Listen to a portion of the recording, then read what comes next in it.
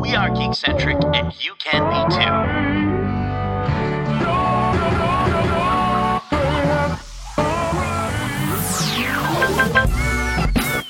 Love ya.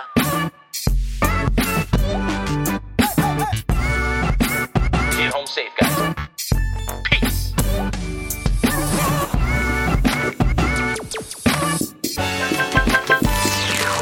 What's up, everybody? Welcome to the Geek-Centric Podcast. My name is Nate, and in this episode, we got Baby Yoda on a t-shirt. We talk about Elizabeth Banks' next venture, and we uncover the mystery of the lost Star Wars script. But first, if you're joining us for the first time, this is a weekly show covering the world of film, television, gaming, toys and collectibles, and all things geek-centric. Joining me on the show, we've got the joyous judge of jams, J-Law. Yo, yo. And to his immediate right, we've got Kevin the Crumpet Killer Hudson. Ooh, crumpets. Hello, everybody. Yummy. How's it Crumpets. going? I had breakfast on the mind today, you guys. Well, there we go. I I've didn't- always got breakfast on the Is mind. that it? Breakfast is the best meal. Justin, as the joyous judge of jams, raspberry, strawberry. What do you? Ooh, I like raspberry jam. Raspberry jam Yeah, over I'm all strawberry? over it. Really? Well, I'm a fan of red jams. Okay. If that counts. So Grape jelly all day long, baby. Great jelly all day. I long. generally prefer purple things. what about Oh yeah, marmalade? like a grape jelly. Yeah, I love grape jelly. Oh, I thought you said grape jelly originally. Oh, no, yeah. All jellies that is great, I enjoy. Yes, no, grape jelly. I'm not a fan of marmalade. Though. no, No. Yeah, Too, marmalade. is it too bitter? Perhaps. Yeah. I don't know. It's orange. So I always think of like it tasting like orange.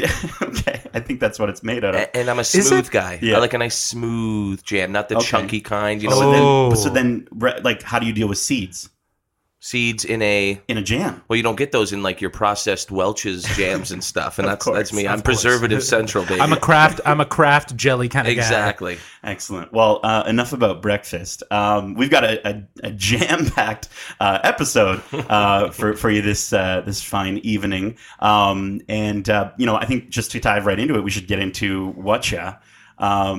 Kevin, what you been watching or doing or? Well, on the personal side, I just got back from Sin City, Yeah. Las Vegas. Absolutely. I won't delve into too many details, but I will say when they say what happens in Vegas stays in Vegas, they're talking about your money. Yes, exactly. I was going to say, how much money did you lose? Yeah, too much to mention on Oh, air. no. My accountant might get mad at me. Oh no! And we talked about the fact that you're going to be getting married soon. So So yeah, I was trying to pay off the wedding, and Right. instead I just added more debt to my life. So woohoo! fantastic. Thanks, Vegas. Thank you. But you mentioned in our last episode that you were going to get a chance to play Pokemon. Did you get any Pokemon playing? I had 10 hours of flight time, didn't I? Yeah. So How'd that go? I'm loving it. Yeah? It's a lot of fun. Yeah? A lot of fun. I'm actually like okay with these new Pokemon. Yeah. And I've never been okay with them before. Right, the So I don't design know. of them. And things I like that. them. They're fun. I'm enjoying picking out the ones I want to, add to the team and sort of, improve upon and everything like that. Yeah. So I think the character design's been great.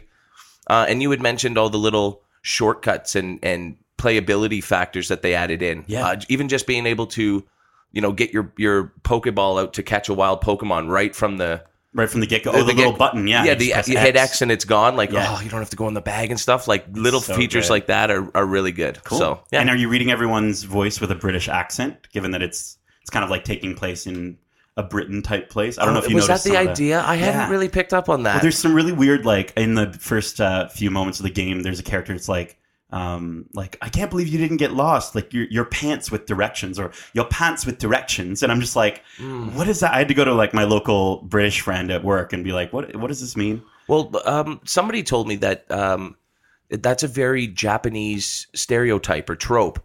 A lot of times, a doofus or a buffoon character that they'll have, they're always getting lost. Oh, really? Yes, Okay. even if they're following somebody, they'll get lost, and So that's maybe just that the makes trope sense. that they have. Yeah. So Cool. yeah. But you're loving it so far. Yeah, it's a lot of fun. And your starter you picked, who did you pick? Well, I can't even remember his name. I went the guy with the The I went, stick, yeah, Stick Grookey? Man. Yeah, Grookey yeah. gang all day. I went with he's a Grookey as drummer. well. That's right up my alley. So I like that. Very cool. Awesome. Have you been watching anything? I've been trying to. I mean, there is just so much stuff on right now, everywhere. That how could you like? I'm It's too much. behind on every show. I'm a season behind. Yeah. I'm 3 episodes behind. It's too much to watch. I think I've caught up on Silicon Valley. Okay. Enjoying that. You had mentioned one of the episodes felt very much like a filler episode. Yes. And I agreed with you very much when I watched it. Yeah. The episode finished and I was like, that was the one Nate was talking about. Yeah. But on the last one, I hope this isn't a spoiler, but Russ Hannigan comes back. Russ Fest. I love him, man. Dude. Tres comas. And it's such a parody of the that Mad Max commercial? No, well the Mad Max commercial. But also wasn't there like that festival, Fire Fest? Oh yes. Right? It's an exact rip off of that, right? Like sure. Like a little bit of Burning Man meets Fire Fest. So that'll be a lot of fun. Yeah. Can't wait. What else? Finished American Horror Story. Oh, wow. One of my favorite seasons in years. That was a lot of fun. If you're a fan of slasher films, even if you don't like the American Horror Story series, go check out the season 9. And I think you mentioned like you can just jump into season 9. You don't have to watch. It's an individual whole story there, and it doesn't cross over with some other seasons like some have. Awesome. So it's a totally standalone adventure. But it was pretty darn cool to watch them make fun of and pay tribute to 80s slasher films. Cool. And then the last thing I wanted to mention, so I've been catching up on my Wednesday night shows, which would be Goldberg's, Modern Family, and Single Parents. Okay. And Goldberg's hasn't been a very good show for years. Yeah. But all 3 had wicked Thanksgiving episodes. I don't know what about the holiday season brought that out in them. Yeah. But so Goldberg's, we're watching it, and all of a sudden, Dan Fogel shows up. Yeah. Guy's dropped 100 pounds. Really? He looked incredible. That's good. And so, like, I'm on a weight loss journey of my own. You know, I'm down 75 pounds. Very proud of myself. Congratulations. And then all of a sudden, this son of a bee comes on, and I'm just like, wow. Yeah. Like it was there. And so they wrote it into the show in a very funny way that was very fitting for his character. Yeah. But I wonder how they're going to do it for Fantastic Beasts. Right. Oh, yeah, because he's going to look so different. So different. Going into the next one. He cannot just show up. Unless, do you think for Hollywood, he puts it back on, or? No, I read somewhere, Yeah. because as soon as I saw this episode, I was looking it up to see how much he had lost and how he did it. I'm always curious about that stuff. And he says they're working on ideas to incorporate it into the movie. So I thought that was really cool and something to look he'll forward drink to. He'll drink some sort of potion or something, you know. 100%. They'll do a CGI fat suit, if you will, or something. Right, maybe. and then he'll just and then it'll pose the typical kind of Harry Potter question. Because if there's just a potion out there that you can take and lose weight, why is anybody overweight in the Harry Potter world? It's like, why are there bathrooms in the Harry Potter world when J.K. Rowling said there was a spell that would help them to not have to ever use the water? Like, ridiculous. So, Love it. Yeah, that's what I've been up to. Cool. Awesome. And Justin, what have you been watching? What you been playing, doing, all that sort of thing? Well, haven't really had much opportunity to watch much other than Mandalorian. Been staying on top of that. Yeah. I did watch the 3rd episode of Jeff Goldblum. Oh, cool. The World According was that to the Jeff tattoo Goldblum. one? Yeah, it was great. Oh my gosh. He's fantastic. I really love this perspective that he brings to like these sort of what would you call it? Like, I guess subgenre cultures or you know, even just it's almost like facets of life. Yeah, right? yeah, and I guess it is life according to Jeff Goldblum. Right. Anyways, I'm loving the show, and it's his personality really brings a lot, and I love his perspective into these things. Yeah. Even though obviously some of it is definitely written as like, here's some facts, because it is a National Geographic show, so there is going to be some, you know, factoids in all the episodes. Right, but you're just still going to learn something. Yeah, exactly. But the way he narrates those factoids and like how he brings his own personality through it, like I said in the last one, it's like it's more performance than it is like reading, which I could generally appreciate because he's bringing his own personality in it. So I definitely dug that. Mandalorian, we'll probably talk about that later in Watch Club. But other than that, I have been playing Jedi Fallen Order. Yeah. Haven't gotten too far. How far? What percentage are you at? I'm at 10%, and I've done 4 different planets. Really? It's pretty crazy. Like, I just finished where I get captured, and then I have like this big battle with all these different. Right. Like, there's a moment where it's sort of Attack of the Clones. It feels very Attack of the Clones. Yeah. I mean, I think we mentioned that scene a few times in this podcast, but that Coliseum scene. Yep. Where you're on show to like show your strength. And what level like of difficulty are you playing on? I'm currently playing on story mode. Story mode, right? Okay, yeah. I was on Jedi Knight, which is I guess like normal, and I had to. There was a few moments where I had to cut it back to story mode because it just was stopping the game. Be fun, you know? Even you are having these troubles. Yeah. Because like my brother started it and he said, "Oh, you'll be fine on Jedi Knight." He was trying Jedi Master. Yeah. He's gotten about 10-15% of the way through the game like Justin and came back to me and was like, "Kev, do story mode. You will never be able to do anything any higher than that." I've been like, the thing is that it is so vague on certain things, and the general consensus from reading online and watching other walkthroughs, because sometimes I get stuck and I have to watch these walkthroughs to be like, what am I missing here? Yeah. Like I'm at a spot and it's like they're giving you all of these like little clues and it's like I don't know exactly. One of them I was actually able just to do on my own because I figured it out from a past puzzle, if you will. Right. So it had similarities, so I figured that piece out. But it's just crazy how it's so vague on all of the missions and what you need to do and where things are. Yeah. The map is not that no, great. no, Like the way the they're map- structured. No, and like the fact that it's above ground and underground, and then there's like super underground, and then it's like you got to go through to figure out all these things. Like Kevin's shaking his head. It's pretty intense. I'm enjoying the world building to Yeah. it, and the narrative that you kind of unravel as you go. So I'm enjoying that. Other than that, just been editing. We've been editing our Frozen video. We've had a bit of a delay on that just because we haven't found the proper voice talent, but looks like we've got something lined up with someone, and that's probably going to come out this week.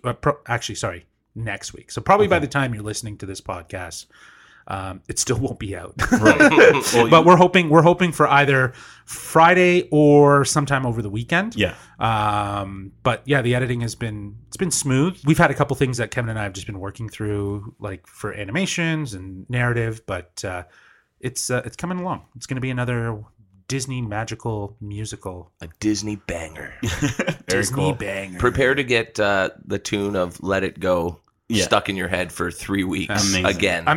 I can't wait to hear what her name is Tanya. Okay. She's actually her and her partner are performers for kids. Oh wow. So they go to birthday parties. They have a YouTube channel. Jeez. So she's she was I was put in touch with her through another contact of ours. Yeah.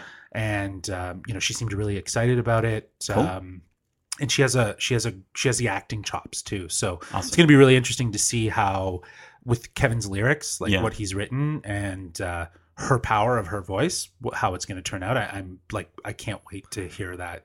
I pre-recorded the songs for her just to give her an essence of what I was thinking in terms of timing and stuff. I Yeah. cannot wait to hear somebody else sing these songs because it is so painful. It's I don't so- know it's so- how Hearing Justin. yourself? I don't Yeah. know how Justin is sitting there editing, having to hear me At one point- butcher the lyrics it's over. It's literally it's been hilarious. But for now, that's I guess that production is frozen. It is, yes. good one, Like, good one. I've been thinking. I've been trying to think for the last 2 minutes of a joke. You got it. Good Yeah, for there you go. Good. Very cool. So I guess then it leads us to you, Nate. What you been up to? Yeah, I mean, besides, I rolled credits on Jedi Fallen Order, so Ooh, finished the congratulations. storyline on it. Which, by the way, if you mentioned you're looking up some walkthroughs and things like that online, be very careful on YouTube. The ending is super easy to get spoiled for you. It was already spoiled for me. Yeah, no, I know. I know what happened. Don't you say it. dare say it. Yeah. So I was wondering though. Yeah. I was wondering if that was going to happen. So just wait and see how it unfoils. But yeah, just be. I think I Unfoils? just figured it out in my head, and it's awesome. unfoils. Unfoils. Okay. Well, Like a baked potato. Okay, none of that has. Yes, the ending is that you enjoy a nice baked potato. No, I watched the morning show, the latest, kept up with the morning show, and it's getting like really good. Yeah, I've caught up on all of the Apple Yeah. TV Plus stuff as well. It's so good. Like it's just like it's continuously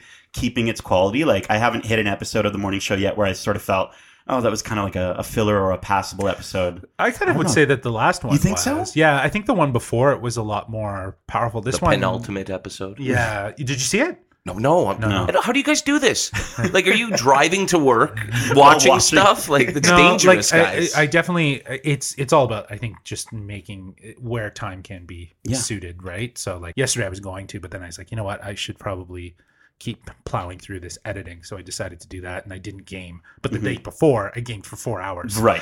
So it all balances out. And then I got my hands on Google Stadia, which is Google's streaming video game platform. I had pre-ordered it like months ago, and it finally came in, and it's I don't know, it's not that good. Is it better than Apple Arcade? Well, it's so Google Stadia, for those who don't know, is it's essentially Google's sort of like, it's their streaming gaming platform, and I would almost say like Netflix, but with the difference being that you actually have to pay for the games along with the subscription. So you're subscribing to the platform, which You're is literally subscribing for the right to buy stuff. correct. But keep in mind the subscription is for the 4K version. If you want to play the streaming 1080p version, that's going to be free in next year in 2020. Yeah, so then why wouldn't people just do that? Well, I think that this is so. To be fair, I ordered the Founders Pack, which should have been called an early access, like a beta or something like that. But it's not. It's actually a full release, and it's supposed to be. It's their answer to the console without a console, right? The ability to play on your phone, on your computer at work, wherever you can access a Chrome browser, you can play these games. Unfortunately, the promise of Google Stadia was put out, and then I would say they've succeeded so far on maybe 10% of that promise. So, they mentioned, being able to stream anywhere. Well, it doesn't work yet on iPhone, right? It doesn't work on iPad. Yeah. It only works on their Google Pixel phone, right? So that's a selling point, right? Right, exactly. So it's like they're going to be on iOS eventually, but that's not going to be for the 3 months of Stadia Pro that I've bought with this Founders Pack. I think Apple, it's worth waiting. Yeah. Oh, just wait. I think Apple probably beat them to it, right? In terms of a subscription service? Well, a full package, right? Like, sure. Like the fact that with Apple, at least you can get, with the subscription access to all the games. You're not buying the games. Yeah. Right. And you can literally pick up on any of your devices. Yeah. Like how much is the Google? So the Google Stadia monthly, I'm actually not sure, because it was like $120 something for the controller with 3 months of Stadia Pro. And then in Stadia Pro, you do get Destiny 2 and so they have bigger name games. Samurai Showdown. Yeah, absolutely. Like some of the games that you can buy on the platform, Red Dead Redemption 2, Cyberpunk is going to be coming out for it, right? Okay. So like this is a really that's cool... why they're charging you for the games as well. Right? Because like they can't just say, "Oh, it's a monthly subscription and you get all these games." Whereas Apple's like trying to pave the way for their own developers that are making games for their systems. Yeah, it's interesting. But I mean, that's you can get Apple TV and Arcade for what, $13 a month or so. Yeah, Yeah. No, it's again, it is one of those things where the only good thing I can say about it so far is that it actually works. I was playing, didn't notice too much lag. There were a few moments where my internet speeds are actually pretty good, but I did notice a few moments where it sort of lagged or froze or what have you. But for the most part, it worked really well. I guess I haven't been able to really test it outside of my house on a Chromecast, right? So hopefully, we'll see it evolve. We'll see it get better. But for now, I would say if you're interested in streaming your video games through Google Stadia, hold off. It's not even worth it. So that is Whatcha. We're going to switch things up a little bit. We're actually going to jump right into trailer time. It's trailer time. All right, so for our first trailer, we saw this is an interesting one, The Three Christs. This is directed by John Avnet, starring Richard Gere. Where the heck has he been? Right? Where is that guy? He's been at the hamster store. Yeah, absolutely. Yeah. That's what I was going to say. Store? Yeah. Oh, yeah. Look into that. When look into that story. Oh, gosh. Okay. And Peter Dinklage, Walton Goggins, whoop whoop. Bradley Whitford, which is awesome. Another whoop whoop. Right? And Julia Margulies. And so this basically, it's based on a true story, apparently. It follows three paranoid schizophrenic patients at the Ypsilanti State Hospital in Michigan who believe that they are Jesus Christ. And so Richard Gere plays this doctor that wants to see what happens when we put them, all three of them, into a room at the same time. It sounds kind of like a sick joke at first, but then as you watch the trailer, like it obviously is going to be pretty heartfelt. So what do you guys think? Looks interesting.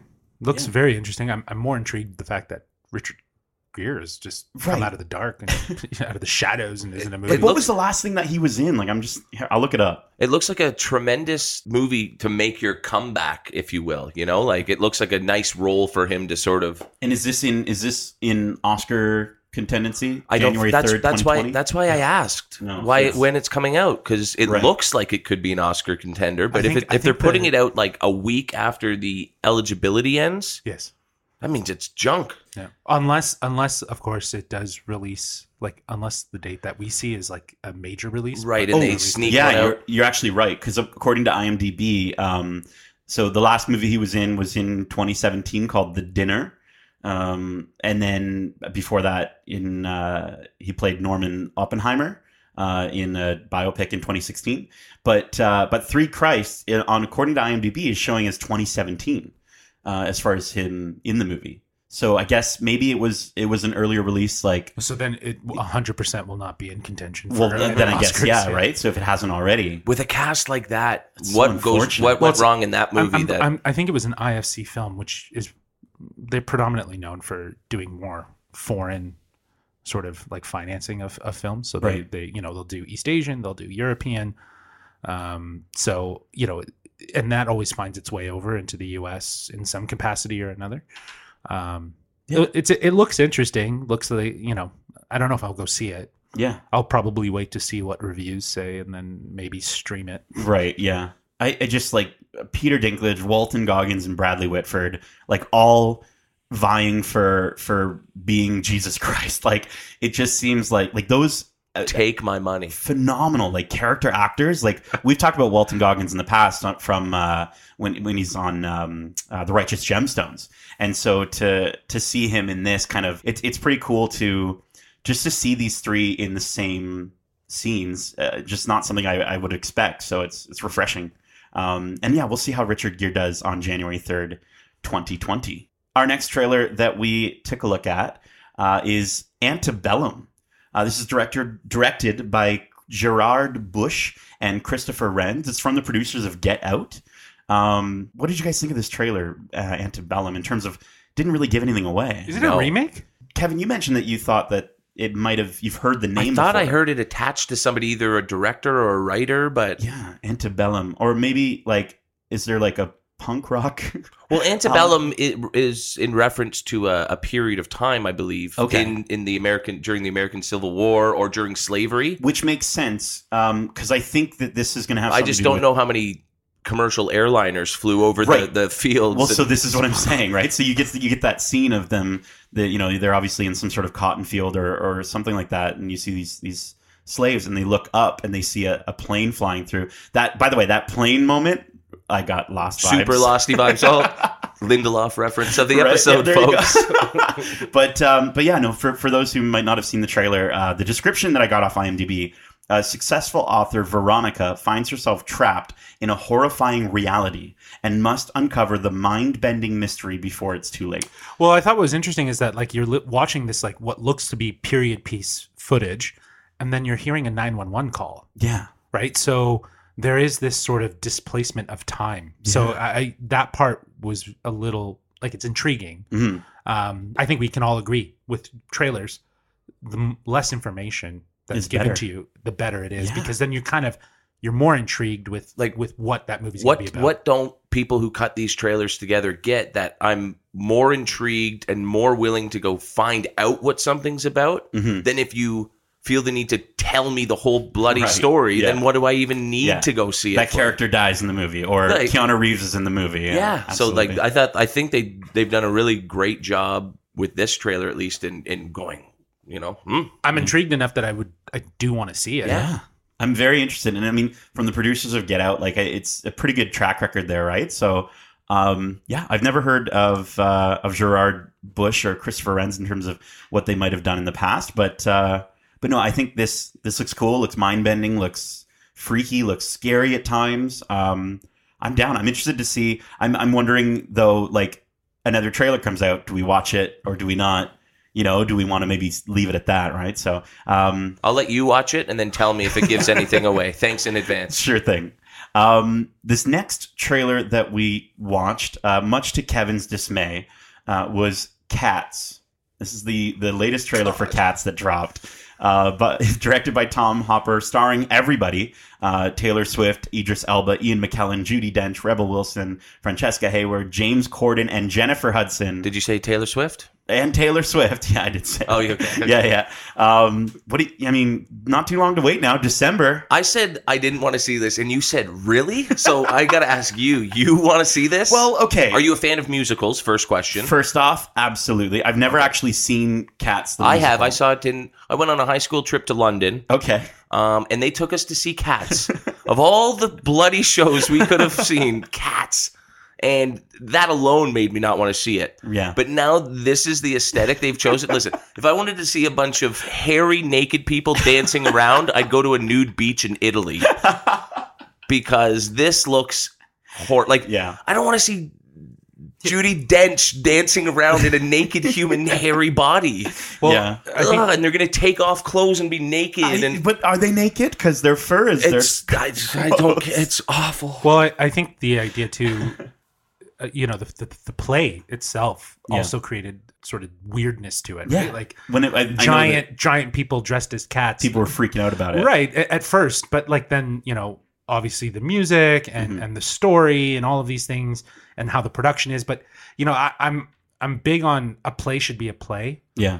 There's certain things that I think can find its way into cinema. Yeah. I'm wondering if this was one that would have been better as just left as a play rather than it being pushed into like the cinematic world. I guess for me, maybe it's just the musical performances is what I was kind of looking forward to. But then re-release do a new production of Cats with those people. Right. I mean, that would have been far more interesting. Well, I don't think you could get all those people to commit to doing. I don't know. Like, look at The Little Mermaid, right? Like, so you're saying a one-time big on-stage production that you film? Yeah. Yes. Yeah.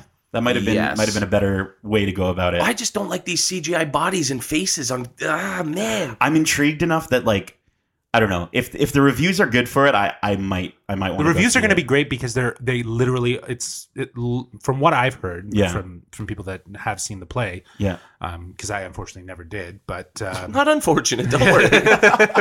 But what a lot of people are saying is that it looks to be very much a recreation of that. Yeah. People love Tom Hooper's work. Like, what else has he done? He does he did Les Miserables. Oh, okay. Yeah. So did he do Phantom of the Opera? I mean, the King's Speech was really good. Yeah. Stick to. I don't like musicals. Yeah. And I don't think they need and to be movies. The James Corden line at the end where he's like.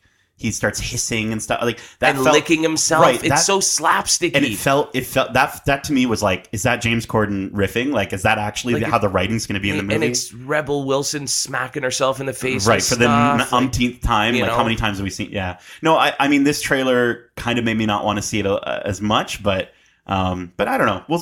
We'll have to wait and see on that one to see if it's... I hope it bombs. I don't usually wish ill will towards movies, but I hope this one bombs. I hope it's the perfect movie to go see on December 20th. Next up, we've got... Actually, I think this is our last trailer. Avenue 5 on HBO.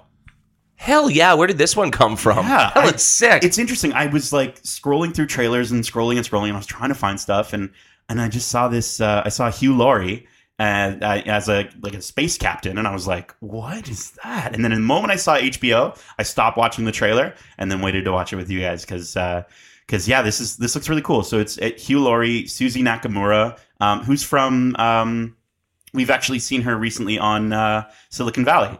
She plays the HR representative on Silicon Valley, and I think in this movie too, it looks HR. very much like a similar role. Well, so it's actually not a movie; it's a series on HBO, I believe. with Josh Gad and Zach Woods, also from Silicon Valley, and Rebecca Front. This is following Space Captain Ryan Clark of the Avenue 5 as he tries to get along with the others in the space tourism industry. It basically looks like a cruise ship in space, Yeah. you know? It looks like a better version of like the Orville, Thank you. right? That's what I was going to say. Like so many people have been like, dude, you have to watch past the first 5 episodes of the Orville. I'm telling you, it's fantastic. I don't understand. I can't get into it. But watching this trailer and then like seeing that it's from HBO, I'm like, this might be the right way to go about it. I don't know. Yeah, it looks good. Yeah. Oh, geez. Not much interest on that side of the table. I think it's they pulled together a good cast. Yeah. Hugh Laurie, I miss him from the House days. Yeah. So it's good to see him back in the acting chops. Yeah. But HBO, I don't know if the trailer really did much for me. Okay.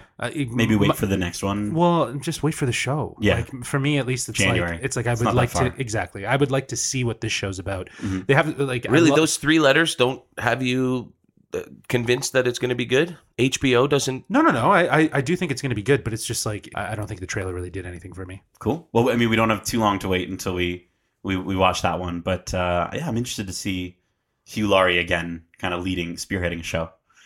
Cool. Well, that is it for trailer time. We're going to move into the news. It's all about the details. All right. So for our first news story, we now know the culprit behind who leaked the Star Wars The Rise of Skywalker script. This from Dirk Libby over at CinemaBlend, who reports, earlier this week, we learned that the script for Star Wars The Rise of Skywalker ended up on eBay and had to be purchased back by Disney to avoid the script getting out.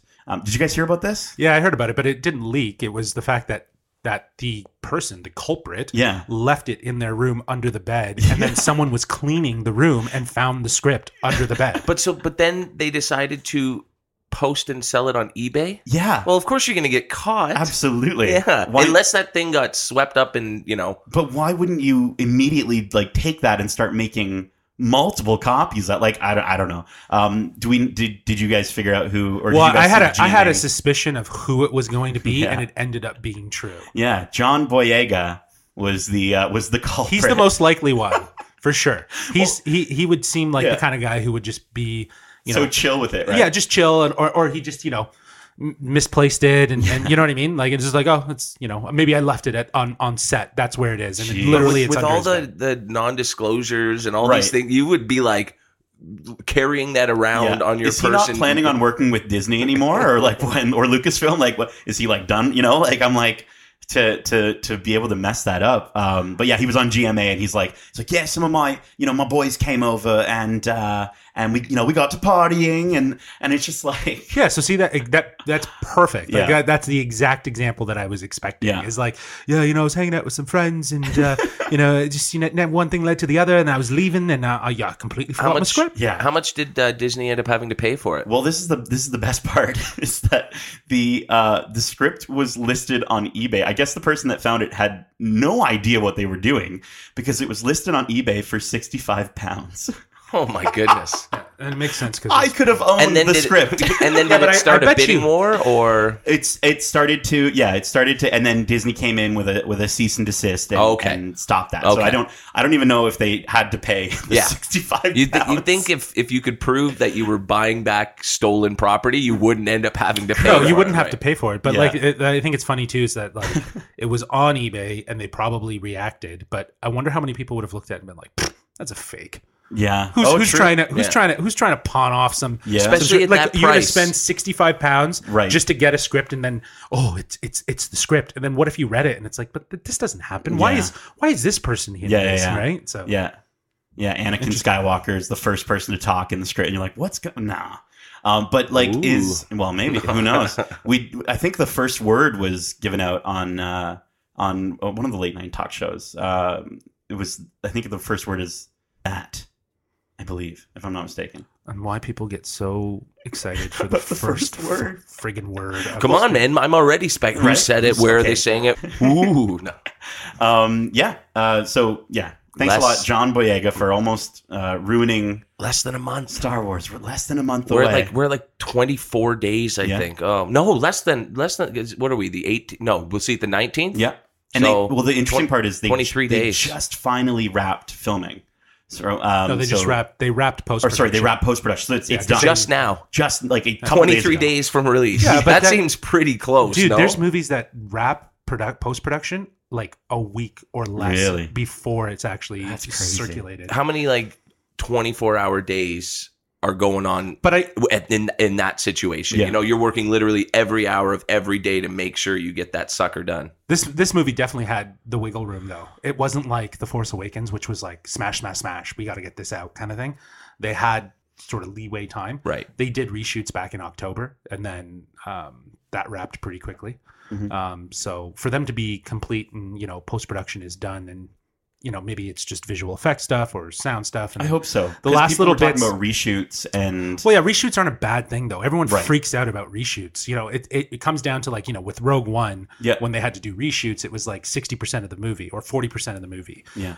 One of the two. But like that's a lot of reshoots. That's like, okay, there's a problem with the story. We need to reshoot it. Whereas like, oh, you know what? This scene didn't work out. Let's add that to our reshoot list so we can kind of round that out. That's Okay, always let's do that. fine. Yeah. Yeah, that's what reshoots are for. They're Yeah. always built into schedules. I mean, have you guys like read anything about potential spoilers? I haven't. I've stayed away. I try to, and then Yeah. I look at them, and No, 'cause- some of the things I've heard, it better not be true. Exactly. Well, that's the thing. I did that for The Force Awakens, and I was just like, no. Like, Han Solo is the dad of Rey, and I'm like, immediately, and I was like, no. But yeah, it's got a. They actually came in with the runtime. Finally announced is 141 minutes. 2 hours and 35. Is that? I guess that's how that works. It's the longest one. Well, apparently no. Apparently the longest one is Jedi. Or sorry, The Last Jedi, at 152 minutes. So apparently this is Oh, okay. shorter. because It's the shorter that's 2.5 hours there. Right. 141 would be 2 hours and 21 minutes. Correct. Yes. So, Okay. well, because okay. you're right, Justin. That was the time that was originally I put see. out by John Williams' brother or something like that, who Yeah. announced that. But no, Abrams was in an interview and he said himself. So yeah. So I mean, add that on to our marathon of movies that we're going to be watching, and we'll know how much sleep we have. To 5 p.m. on December 19th. We'll be That's it. watching this movie. So And we'll instantly be posting spoilers. No. immediately, all to YouTube. No. So our next news story. I know everyone has been starved for Baby Yoda merch, and Baby Yoda merch is officially here. And unlike Baby Yoda, it's terrible. This from Vinny Mancuso from Collider. He writes, Baby Yoda merch is now available and it sucks mudhorn eggs. In a whopper of a decision, Disney and Lucasfilm opted to sort of just slap recently released concept art onto whatever, because it seems even a mega corporation has to hire the local t-shirt shop to kind of crop the art it had lying around in time for Christmas. Can I get a set of golf balls with that picture on it? Order me one of those. Right? Like, I'll take a mouse pad too. Thank you. it seems like that's what they've got on. Like, we were looking at the images for this, and it's just like, what? Like, are we? Do you want any of that stuff? Well, I I want all of the Baby Yoda merch except for that crap. no, but I think they're just. It's very clear Yeah. that they didn't really anticipate the popularity of Baby Yoda being such a high desirable merch. It's nuts. Well, it's crazy how big it's gotten, but they're also trying to capitalize on Christmas. Well, hold on a second. But though. yeah, but like I was going to bring this up in our, in Watch Club? Watch Club, but I think we'll talk about it now just because it's so relevant. Like, it's so crazy how popular this character is, and Yeah. people are kind of hypocrites. Hey, what do you think about the Ewoks? Oh, they're nothing but toy selling crap. Oh, and the Porgs, that's just a new version. Yeah. Oh my God, look at Baby Yoda. I want to buy all of the Baby Yoda stuff. And it's like, wait a minute, don't you hate Ewoks? It's true. But Disney, the merchandise king, Star Wars, the ultimate merchandising property, and they did not expect this. So hold on. So they should have had toys and. But hold on. Do you think Disney failed with this rollout, or are you maybe impressed that they believe so heavily in keeping Baby Yoda a secret for the sake of storytelling? Well, like, was this Jon Favreau being like, "Please, Disney, You don't have to. please." They didn't have to pre-release it, but they should have been ready for it. But Better if they than were- some you know- half-assed But you know, T-shirts. if they were making That stuff something, leaks. that stuff would have leaked, 100%. Like, that's how we found, like, all the Lego sets that get leaked that we know about certain scenes and things from upcoming Star Wars films. Like, that's that would have happened. There would have been a little Baby Yoda something that would have leaked out, and people would have been freaking out then and not at the time of the If release. that's the case, then I understand. But I think Yeah. this really just comes down to one thing. To your point, they didn't reveal it, Yeah. right? They kept it a secret. And now that people are all gung ho about this Baby Yoda, they're like, "Oh, well, it's Christmas. It's going to be busy shopping period time. We should get some merch out. Like, Yeah. people are going to want this stuff, Yeah, right?" but I just think they should have known this and been ready for it. Yeah. But that doesn't mean to say that like they don't have plans for like in the new year for merch, right? Like I can. Oh, I we're am going to see more things. I'm stoked to see a Funko Pop of Baby Funko Yoda. Pop, sure. My favorite concept so far, it actually came from an artist, Jared Maruyama. Oh, yeah. We've done a couple fun boxings with his hipster Mickey and Minnie products. Yep. And he did this concept for a balloon. Yeah. And so you would have the egg Okay. with the back and everything, and then the front would be clear, Yeah. and there'd be a Baby Yoda inflated inside of That's it. pretty impressive. So you're literally walking around with the egg floating beside. Get that to Disney There World would be right 100,000 of those in the park every single day. now. Absolutely. Like that was the coolest thing I've seen. That's but awesome. Now let's get some drone technology and give me a plastic floating bloody Baby Yoda that I can just Or walk even- around with me. Or even just like a floating magnetized desk toy. I mean, it's all going to be here, you know. Yep. But I did find it interesting, the marketing for this, though, that they on their official website it's revealed as the child merchandise. So it's like they're not even calling it Baby Yoda because it's not Yoda, or it can't be Yoda. And then not only that, but Can't? Yoda. Well, We just can't don't be know Yoda. yet. Right. We don't Can't know be yet. Yoda. But Yoda- you can't classify it as Baby Yoda if that's where you're going. with correct, it, right? Right. That's and true. then not only that though, but like Yoda's species hasn't been revealed, so they can't call it, a baby Gooblar or whatever, whatever baby Right. Yoda. Whatever they end up calling this thing, though, Yeah. unless it gets a name, Yeah. it's never going to be the Baby Gooblar. It's never going to be the child. Right. Nobody will ever call this thing anything but Baby Yoda until it gets an actual An physical actual name. name. Yeah. Even though I think looking at it, the Mandalorian, the client, the child, like these naming That conventions works. are seeming Okay. to work Okay. quite well in the show. And maybe even though Pedro Pascal revealed the Mandalorian's name, which for spoilers I won't divulge, but do you know what it is? Din Yeah. I I'll saw just say it whatever. online. Din Djarin. Maybe he's never called that, right? Maybe he is just the Mandalorian. Maybe he is just the child. But we'll talk a little bit more about the Mandalorian in our watch club. But let's get to our next news story. Elizabeth Banks is set to direct and star in Invisible Woman for Universal. This from Justin Kroll over at Variety, who writes, Elizabeth Banks is set to direct and star in Invisible Woman for Universal, which is based on her own pitch. Plot details are kept under wraps, but sources say Banks's pitch is very different from The Invisible Man, which is coming out in February, that stars another Elizabeth Moss, and apparently there's no crossover potential on either film. So what do you guys think? Is this the right direction to go with these licenses now that these movies aren't going to be part of an interconnected universe from Universal? I think it's telling that the pitch must have gone well. Yeah. And I think to hear that there's not going to be a crossover, that's because The Invisible Man is going to suck. Oh no. And it's going to be garbage. We Come talked on. about that trailer Yeah, it's not going to be very a couple good. episodes ago. Yeah. But so if they're, they've made this movie, they've put it out, and then all of a sudden she comes to them with this wholly original and completely, and they're like, yeah, sure, we'll do that too. I think it speaks to the potential quality of this pitch. Yeah. And the fact that this Invisible Man is going to suck. Yeah. It's just going to be another crappy generic horror movie. Whereas this being completely different, I think I can see it having a lighter, almost dark comedy spin on it versus a pure crappy stock horror movie. Right, because not only are they making this movie in lieu of the fact that other one is coming out, but yeah, to your point, if there's no crossover potential, then obviously they like to make money, so they would have had that happen if they believed that The Invisible Man was actually good. Yeah, but that's the thing, right? Like they wanted to do this whole dark universe thing, and they set it up with the Tom Cruise Mummy film, which was like a bombshell, was like absolutely horrible. And I think that they just took a different direction. They have all these properties under their belt, and they're not doing anything with it. Yeah. So they're just rotating them out. They're Yeah. handing them off to filmmakers that they have, Yeah. and they're saying, okay, screw this dark universe idea. Let's just go back to telling these individual stories about these iconic horrific characters. Yeah. Right. Like I think there's talks of a Frankenstein film. Yeah, I think I've heard about that yes. as well. And a Wolfman. Yeah. You know what I mean? And like those are like, that would have been amazing if they did The Mummy well, and Wolfman and Frankenstein. Well, yeah, and we Dr. Jekyll and Hyde, I think is There's a Dracula's henchman Dracula film called Renfield, which is actually from the Rocketman director Dexter Fletcher. So I mean, but to your point, Yeah. Justin, you said like they're like, I think you're very right in the sense that with Invisible Man, they're like, we just need somebody to give us an Invisible Man script so we can make this movie. Where it almost sounds like Elizabeth Banks came up with the idea and brought it to them. Yeah, that's true. Which I think, that's how you make good stuff. You don't force ideas. You have ideas come to you. Good ideas that somebody comes up with, not because they have to and it's a gig. It's because it's a genuine idea that they have in their head that then they, present to you. right.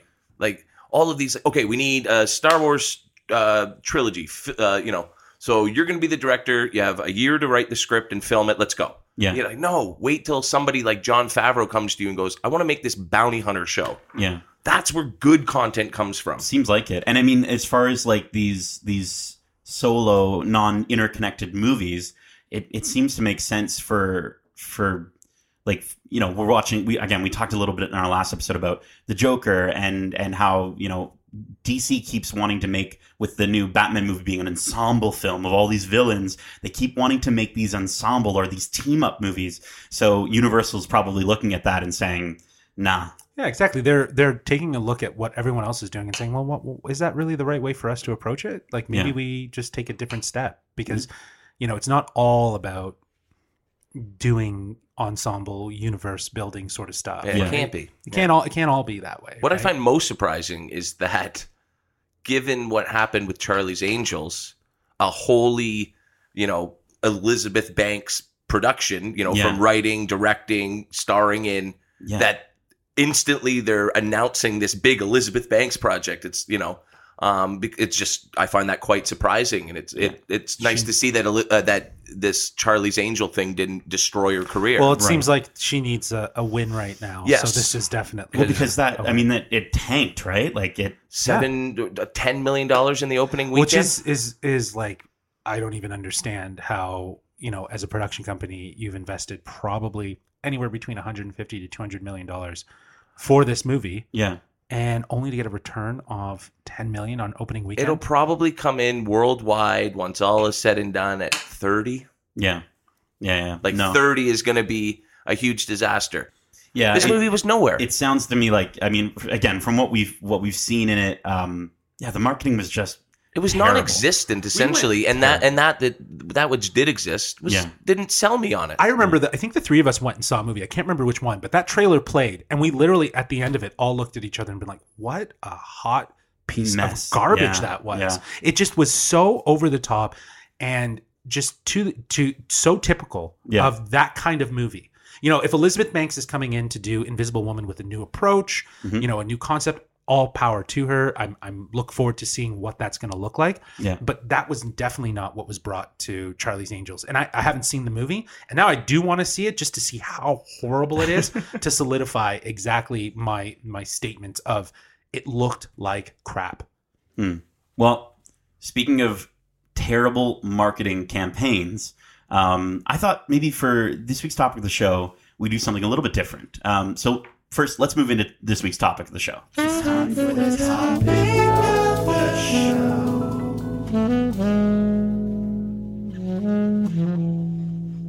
So for this week's topic of the show, I thought we would maybe take a look at our top 3 favorite marketing campaigns. Given that the marketing for Charlie's Angels, as we said, was not great, that there was a huge missed opportunity there. It kind of got me thinking about maybe some ideas for topic of the show this week being, our top 3 favorite marketing campaigns that really stuck with us, that really sort of resonated with us and either made us want to buy the thing, watch the thing, or have anything to do with the thing that it's marketing. So we're going to kind of go maybe around the table for this discussion. I would love to start with the Crumpet Killer, Kevin. Oh, sorry, I'm just finishing the crumpet Oh, here. enjoy. I want to give honorable mention because I was reading. I was trying to get some ideas to sort of make me go, oh yeah, that was good or that was good. So I found out about Psycho and how Hitchcock so brilliantly marketed this movie. It's a cool story. Just the way he knew he had an incredible twist that he didn't want to get spoiled. Right. And so, to keep the fact that his lead character was going to die 25 minutes into the movie, a real shock for those seeing it. Yeah. He had script secrecy, prevented media appearances, and all that sort of thing. And not only did it preserve the secret, but it built up this overwhelming hype. And, people just needed to see what was so secretive and why he was being so secretive about this movie. And it ended up building up the mystique of the movie before it even came out. And then, of course, it delivered on that. And, audiences watching it, not imagine seeing that movie and not knowing what happens in the shower scene. Yeah. It would have, not only would it have been horrifying, Right. but it would have been shocking as hell. And how many people would be talking about it afterwards, You right? know, like it was. Yeah. So I just thought that was a really cool, brilliant strategy on his part to do that sort of thing. Yeah, I mean, we were talking about how movie trailers giving stuff away, right? Like, he intentionally kept this as a way to sort of get people talking. And yeah, I think that's a good one. But so my number 3. Sorry, that was your honorable That was my honorable Okay. mention. Number 3 is a lot more personal. Obviously, I wasn't around for the Psycho marketing. You weren't? I mean, No, you're pretty old. Yeah, okay there. So I went with Phantom Menace. Oh, cool. Being a 13, 14-year-old kid. Yeah. I had just gone and seen all the re-releases over the last 2 or 3 years in theaters. Yeah. And I was ready for this movie. So, I mean, doing the re-releases, one every 6 months or whatever it was, leading up into a new Star Wars So movie. smart. Brilliant. Yeah.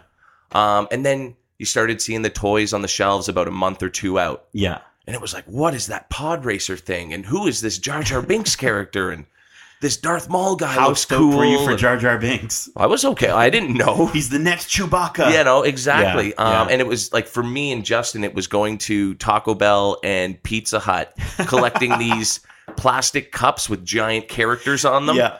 I don't know where those went, man. For the Oh, collector man. that I am, and I don't have those anymore, it's Yeah. devastating Yeah. to me. But like that got us into it. Yeah. And then Justin waiting in line outside of the theater and like a month before the movie came out to get tickets or whatever it was. Like all of those elements built together Right. to create a hype I haven't felt for a movie until Force Awakens. Yeah. So that's like my nostalgic marketing, Yeah, and I think to Lucasfilm's credit and Fox's credit, like the fact that they were able to build up that same or similar level of hype, I would say, for Force Awakens in a world where we've got like the internet.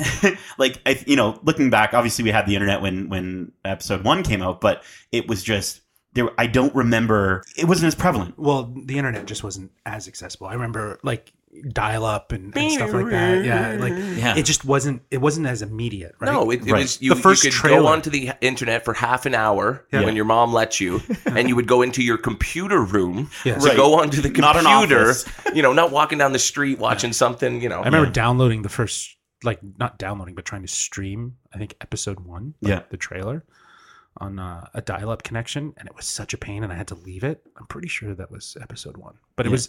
I just remember having to wait for it to finish, Yeah. so I could actually watch it in full. But yeah, you're right. Like the internet just wasn't as accessible. It wasn't as fast. It wasn't as immediate. It was still something that was new at the time that Phantom Menace came out. Yeah, so they did it in other ways. They did it in again through merchandising, and Right. we've talked Star Wars merchandising. Where the hell are the Baby Yoda toys? You dummies! Still bugging them. You know, when we think about it too, is like they really did rely heavily on like television, right? Like even now when they do the television spots, like for how they did with Rise of Skywalker, they've done it actually for all of them, Last Jedi and the Force Awakens. It's always the Monday Night Football trailer reveal, Right. a reason to get people to tune in.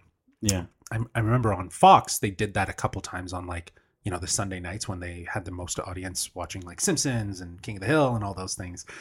They would they would do, oh, stay tuned for an exclusive first look at The Phantom Menace, right? So that was kind of like the way that you got your trailers, right? Yeah. And your marketing. So it's interesting to see how we've evolved. I so miss much. it. I kind of miss that, the going to a movie theater and not knowing what we're going to see. Yeah. Justin, what is your number 3 marketing campaign?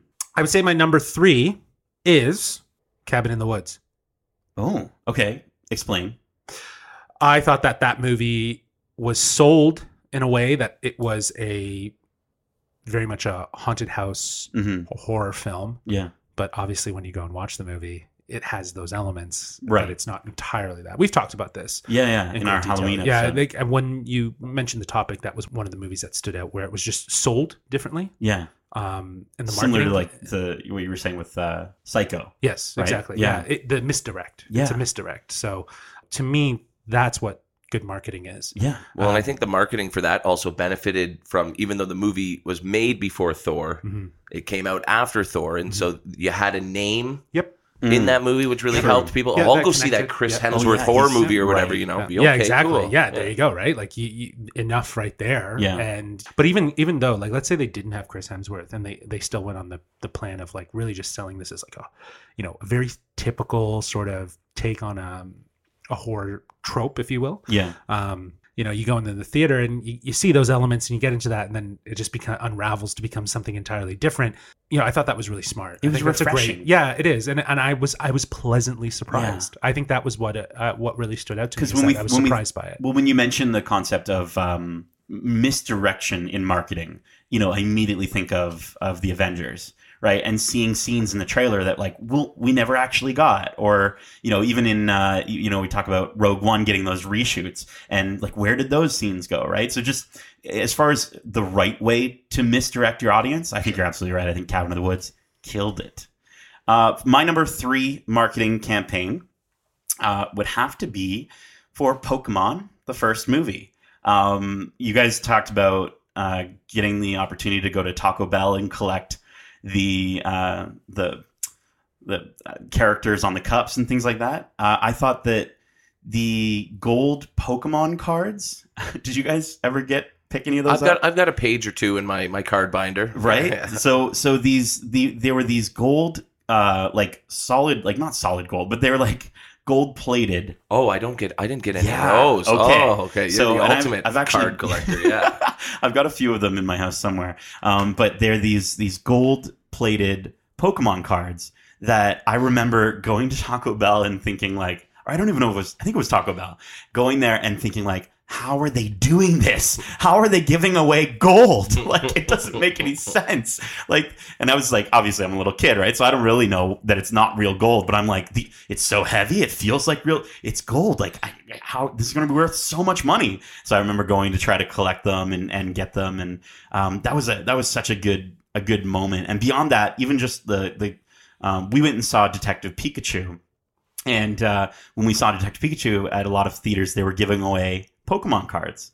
And I remember for one of my birthdays, I had stood up in front of my entire class and announced to my class, all of you are invited to my birthday.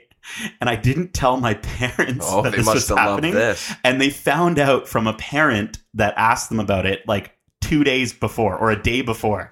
And so they were not expecting for all these cars to show up with all these little kids to have to plan this huge party.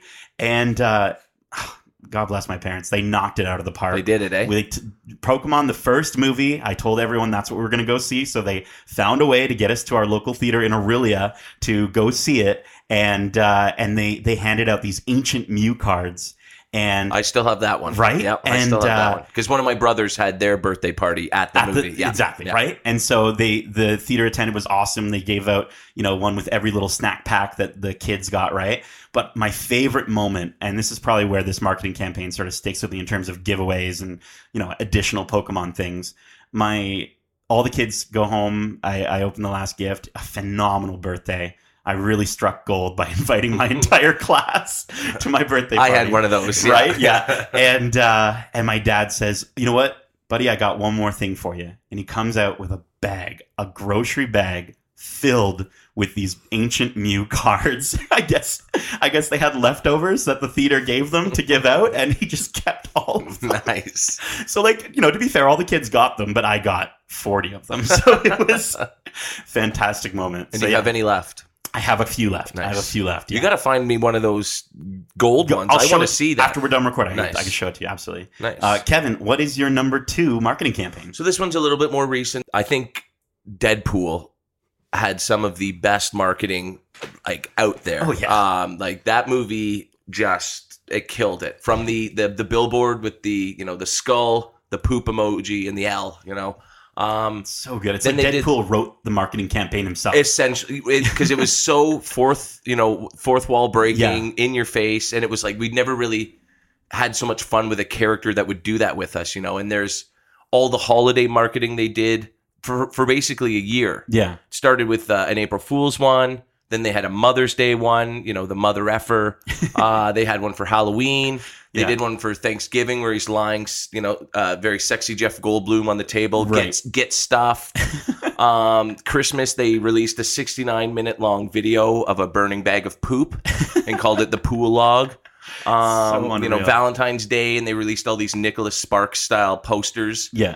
So that was amazing. They did like a leaked script that Deadpool had obviously gotten, and he was doing his own rewrites on it and everything good. like that. That's like it was so smart. And they did it for a year basically, right up until the trailer where he's sitting on the bridge. And how much do you think Ryan Reynolds had to do with some of those? I think he had a lot to do with it. Well, it recently came out in the news that part of the reason why the director left Deadpool 2 was because of the control that Ryan Reynolds had over Deadpool, and he really was.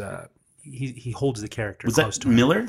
Yes. Yeah. And who's also now gone on a rant about working with James Cameron for Terminator. So, because he did Terminator, if I'm not the new one. Did he? Yeah. So he left that and then went to do Terminator. But anyways, I think you're right. The marketing campaign felt more as if it was derived from Deadpool. Like he was marketing. He was. I'm going to make him. And that's I've got a 10% stake in this movie, and I'm going to make my money. And that's perfect because of who his character is and how he is in the movie. It makes sense, and that's good marketing. When you can kind of pull in those eccentric sort of elements from your film and then incorporate it into the marketing that helps push it in the right direction. I think that's it wasn't strong. It wasn't the generic comic book movie poster and trailer that's just music and it was brilliant. Yeah. It was, and it's fun. Yeah. And made you want to go see it. And Absolutely. Isn't that the point? That's the whole point. Yep. Very cool. Justin, what is your number 2? My number 2 is actually, I don't know if you could classify it as one film, but it would be the Marvel Cinematic Universe. Every single movie, if you think about it, is part of a larger marketing campaign. Yeah, I guess so. Like a lot of people talk about like Avengers, the success of Avengers, this onslaught film with all these characters. Now, if they had started with that, it would have been Justice League. Yeah, exactly. It would have been something more like Justice League.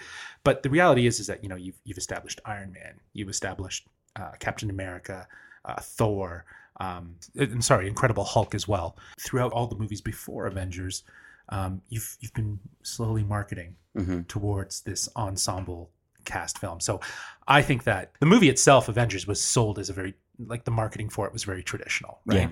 Yeah. But if we think about the bigger picture, all the movies that have kind of led to these ensembles, they've all served as a piece of marketing to help push that. And even if we look at now the more recent ones like Infinity War and Endgame leading into those films, again, you could easily say that all of those films are marketed to help push towards this big ensemble story. And that's not to say that they aren't like that they were made for the purpose of getting to those big movies, but they end up serving as that along the way. Oh yeah, and they took their time, right? Yeah, thankfully. Well, because 2008 was when Iron Man came out, and then I think 2009 is when the Hulk came out.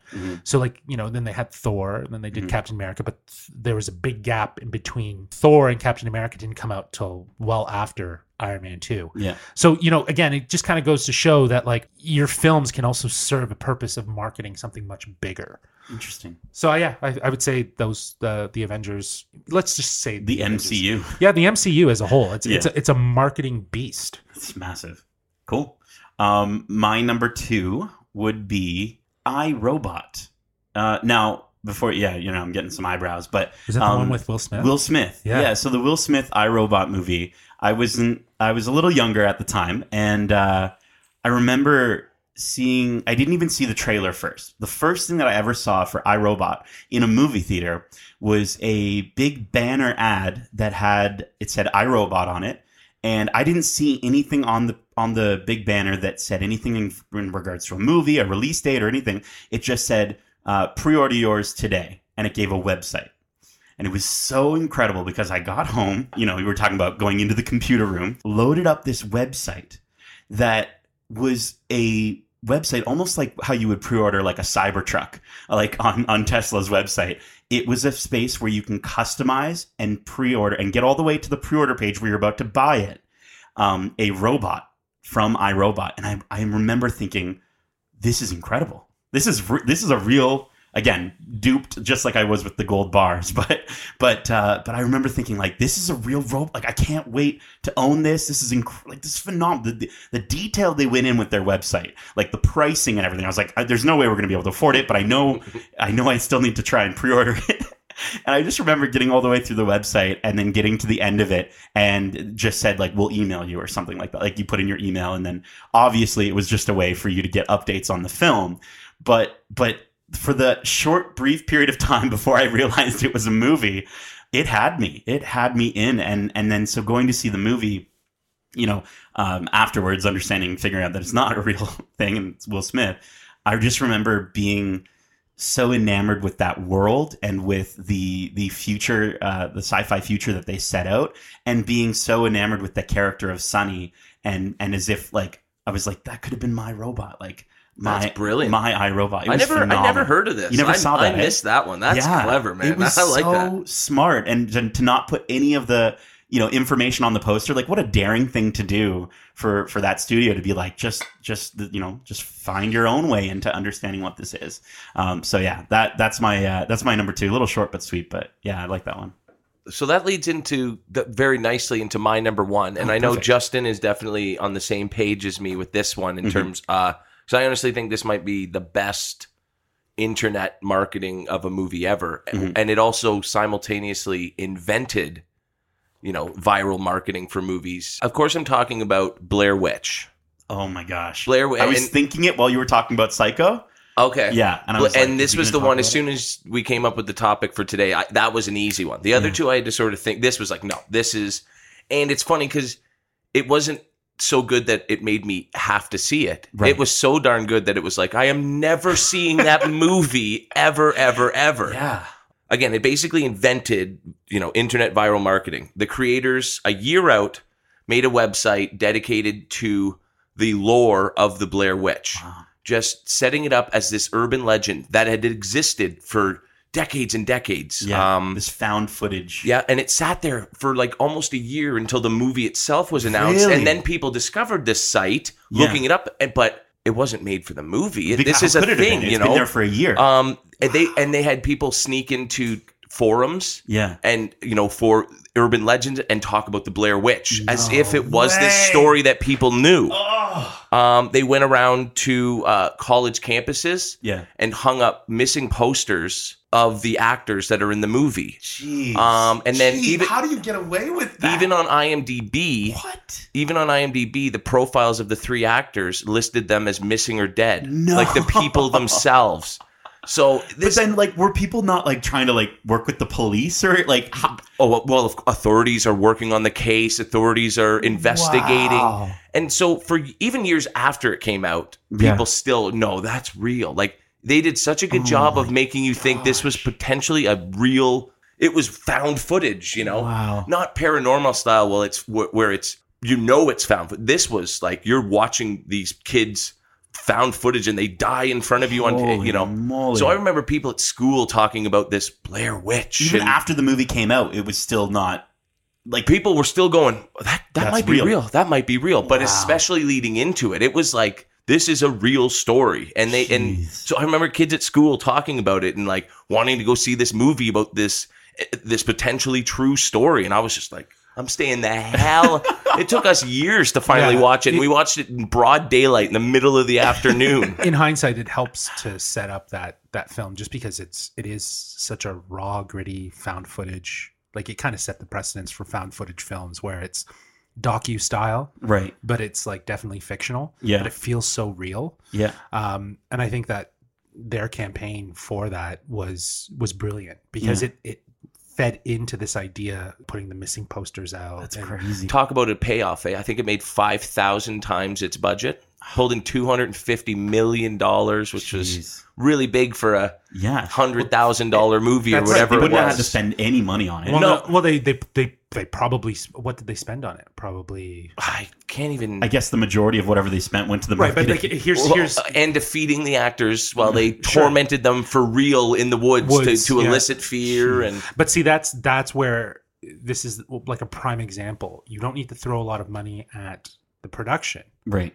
You throw a lot of money at the marketing, and the marketing will do the work. but I don't even know how much even that kind of marketing. You know, a website domain and Yeah. a pretty basic website. Yeah. Some posters that you yeah, but you stick still got up to get that people to monitor. You got to still get people to actually. yeah, just but keep up this with isn't stuff. like nowadays they're spending $50-60 million to market a movie. Right. I Yeah. guarantee they Yeah, but didn't that- spend more than 10 or 20,000. You know, Right. Probably. And it's like how a float in the Macy's Day Parade. What's the return on investment on something like that? You know what I Exactly, mean? It's exactly. like cool, your character's but like whatever. But I was just thinking like, how amazing would it be now to have a movie come out based on that marketing campaign? Sure. That's like an actual horror film that like the characters are said to be missing and like it's this whole thing, but then it actually is happening. You know what I mean? But everyone's thinking, oh, it's just the blip. I don't know. I could see that being That's an interesting one, Right? Because they tried something Fourth Wall-E with number 2. okay. I don't think I ever saw it, but I've read enough about it. Nothing like what you're talking about, but that same idea. Yeah. To It didn't. shitey well, effects, number 2, from what I remember about the sequel, it was that it was kind of like it was more the traditional story, like a movie. Mhm. The idea is that they were reacting to the first Blair Witch because it was like Right. a found footage, Right. right? So they Cute. these So guys yeah, are it going was deeper. Blair Witch was real, so Yeah. they were going to investigate So, it, and then the Blair Witch. so their got first that. one was like the found footage, and this is a real sort of thing, and then Right. the second one was actually like the story, like was like an actual typical Okay. film. So they did it. Yeah, no, but that's smart though, right? Like Yeah. you didn't do it in your first run, you did it on the second one, right? Yeah. Because you can't do the same thing again, No. right? Because then everyone's just anticipating that. Yeah, So once switch it up. once the illusion and The the facade. once it's over.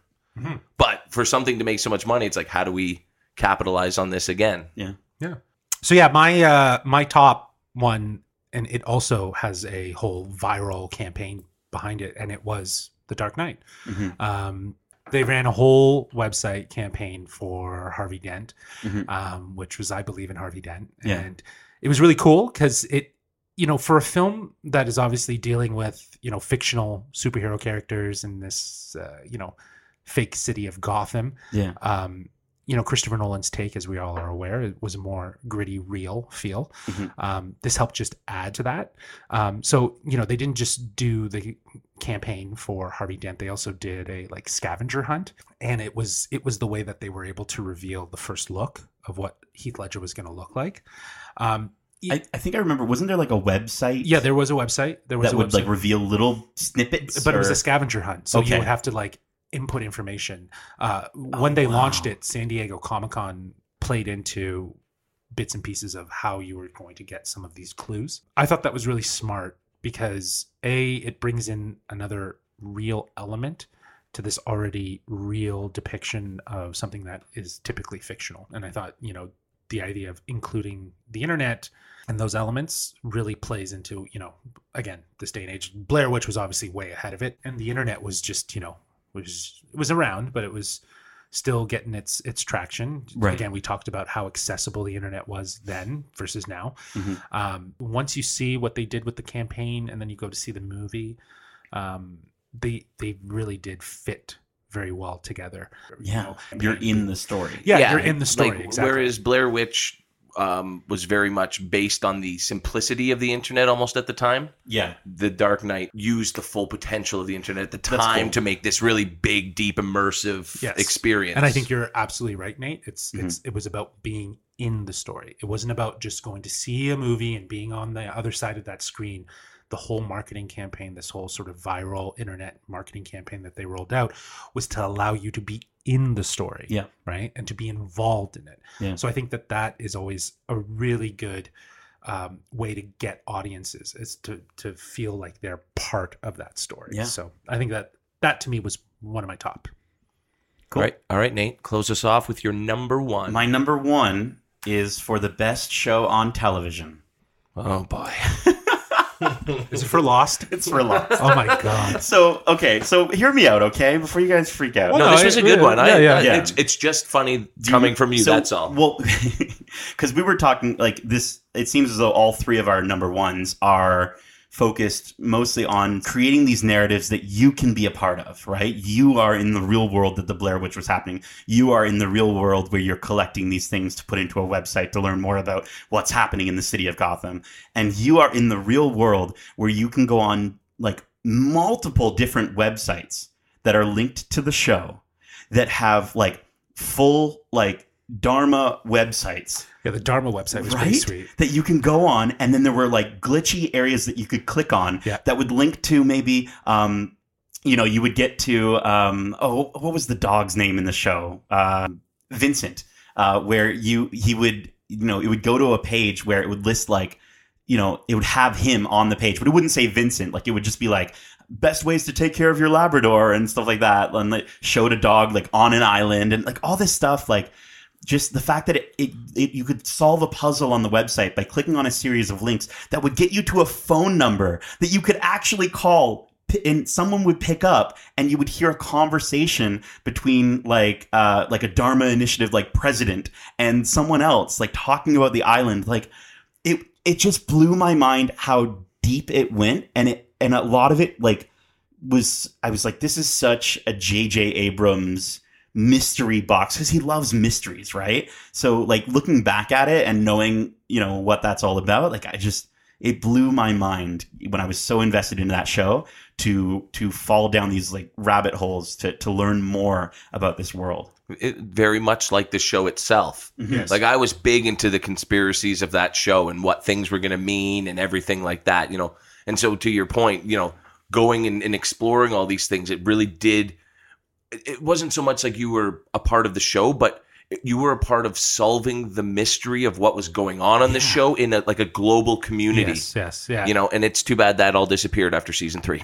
Yeah, you're not wrong. It didn't stick. It didn't. They just turned into a very narrative-based, simple. I think it was the atomic bomb blowing up that ruined that show. Okay. But I don't know, man. I would say though that transitional moment when we see Jack and he's talking to Kate and he's saying we need to go back. We need to go back. Yeah, like that was pretty pivotal. Because then it became more about flash forwards. Yeah. Mm-hmm. Yeah. And then I think they moved away from the sort of viral website marketing campaign, and they just started releasing shorts. There were those weird like 30-second or 2-minute shorts online. I remember watching some of those videos on the website, just like almost like tutorial based videos that just kind of helped build out, like you were saying, like the lore of these elements that play a huge part. It was picking up. What do the numbers mean? What are they? 4, 8, 15, 16, 23, 42. Those ones. Yeah, those are the exactly. ones. See, and what do they mean, Nate? At the end of the day, what did they represent? They represented life. See, I loved that show. Lost was my favorite show ever at that time. Right. I just don't know how, unless you really liked how it ended, I can't talk about it in a positive way. Yeah. Because of how disappointed I was that it didn't live up to the promises that it made in those first few seasons. My friend said to me, like the others are just people living there with their families. Okie dokie. Yes. Yeah. One of my friends said to me, because I told him, I said, I'll wait till the show's done before I can really watch it. And they said, oh, you're part of the Lost people. And I was like, what do you mean? He's like, you're one of those people that watched Lost and then was let down, and now you don't trust other television shows. And I was like 150%. Yep. Because Yeah. that show did such an amazing job of building, and what it amounted to was absolute hot trash. And I am personally offended every time I hear somebody compare Game of Thrones to that. Yeah. Because while the quality of the show dipped in the last few seasons, the end result was a little underwhelming. I will still watch Game of Thrones once every few years for the rest of my life. I agree with that. It did not. That ending did not hurt me personally like Lost did. Sure, and I think that the reality is that with Lost, there was a lot of questions that were being asked, and we were thinking that we were going to get answers to, like what is the island? What is so significant about it? I still don't know what the island No, was. At there the was end no of the day, clarification right? What about the what it waterfall was. in the cave with the Have light. I explained on this podcast the exact my thoughts on the ending? No, in terms of like, so really quickly, because obviously this is not really falling in line with our top 3 marketing campaigns, but just really quickly, essentially the entire show has themes of black and white, faith and science, Jack and Locke, right?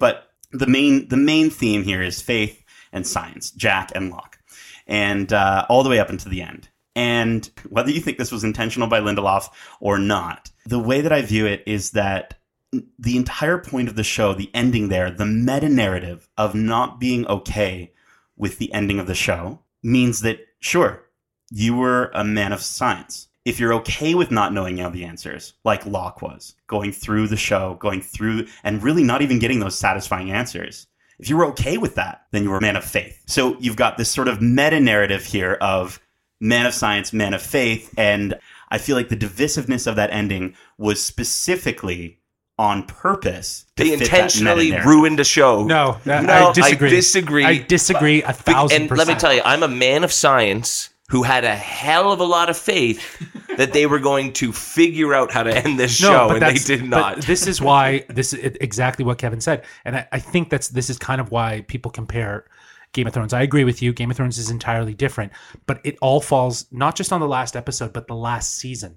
The last season of Lost had some really great episodes that were like, oh, intriguing, and it's whatever, right? Like, what is this? Kind of like Game of Thrones, but it really came down to is that they rushed it. Yeah, it was rushed, and it you can literally look at it as just that they were given a time frame of when this needed to be done, and they ran through it very quickly, and they realized, oh my god, we've planted so many seeds. Well, how are we going to resolve that? Well, we can't resolve that without getting into more episodes about it. We can't do it in one episode.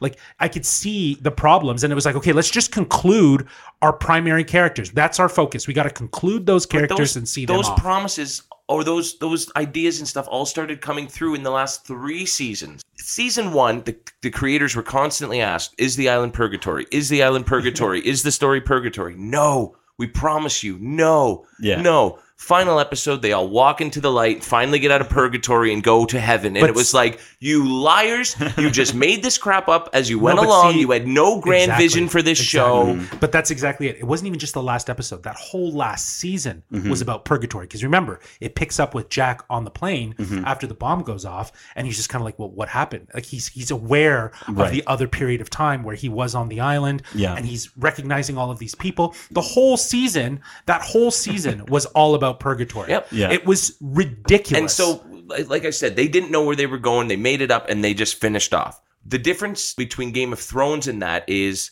at least somebody knows where Game of Thrones is going. George R.R. Martin isn't stalling because he doesn't know how this thing's going to end. He just doesn't know how to get there. But he at least has an end. And no, the creators got that end, but they didn't get the way to get there, and they had to make it up, and that's where they struggled. Lost did not. They started off brilliant premise, no conclusion in mind. Yeah. And what they came up with stunk. But that website though was so cool. Amazing. It was a fantastic marketing. Going back to what you're talking about, the marketing campaign, how Unreal. it built the lore, and to your point, it helped you be involved in the story, and become part of it. That is, again, strong marketing, Huge. right? You're turning your fans into part of it. Yeah. No, I mean, again, it was such a cool moment to discover that. It reminded me a lot of when I discovered the show for the first time, not knowing what it was and just seeing that eyeball open. Didn't quite mean to open a huge can of worms, but that has been our top 3 marketing campaigns. At this time, we are going to move into Watch Club for The Mandalorian. So if you have been keeping up with The Mandalorian, continue to listen. And if not, thank you so much for listening so far. Let's get into Watch Club.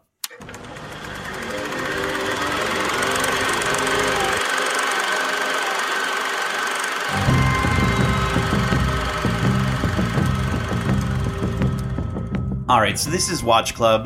For those of you who've been keeping up with the show, we are kind of going through the first season of The Mandalorian and dedicating our Watch Club to The Mandalorian. For this Watch Club, we watched episode 3, The Sin of The Mandalorian. Guys, what did you think about this fantastic episode?